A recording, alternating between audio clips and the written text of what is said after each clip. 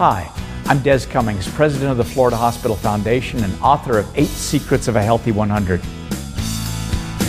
Our overall health is almost always a direct reflection of the quality of our interpersonal relationships.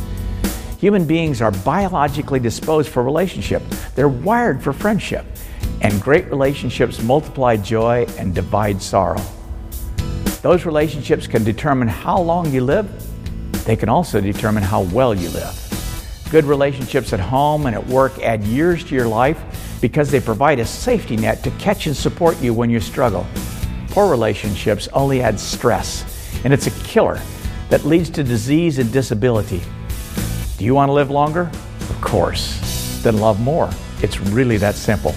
Giving of yourself in service to others is at the core of creating and maintaining a close interpersonal relationship.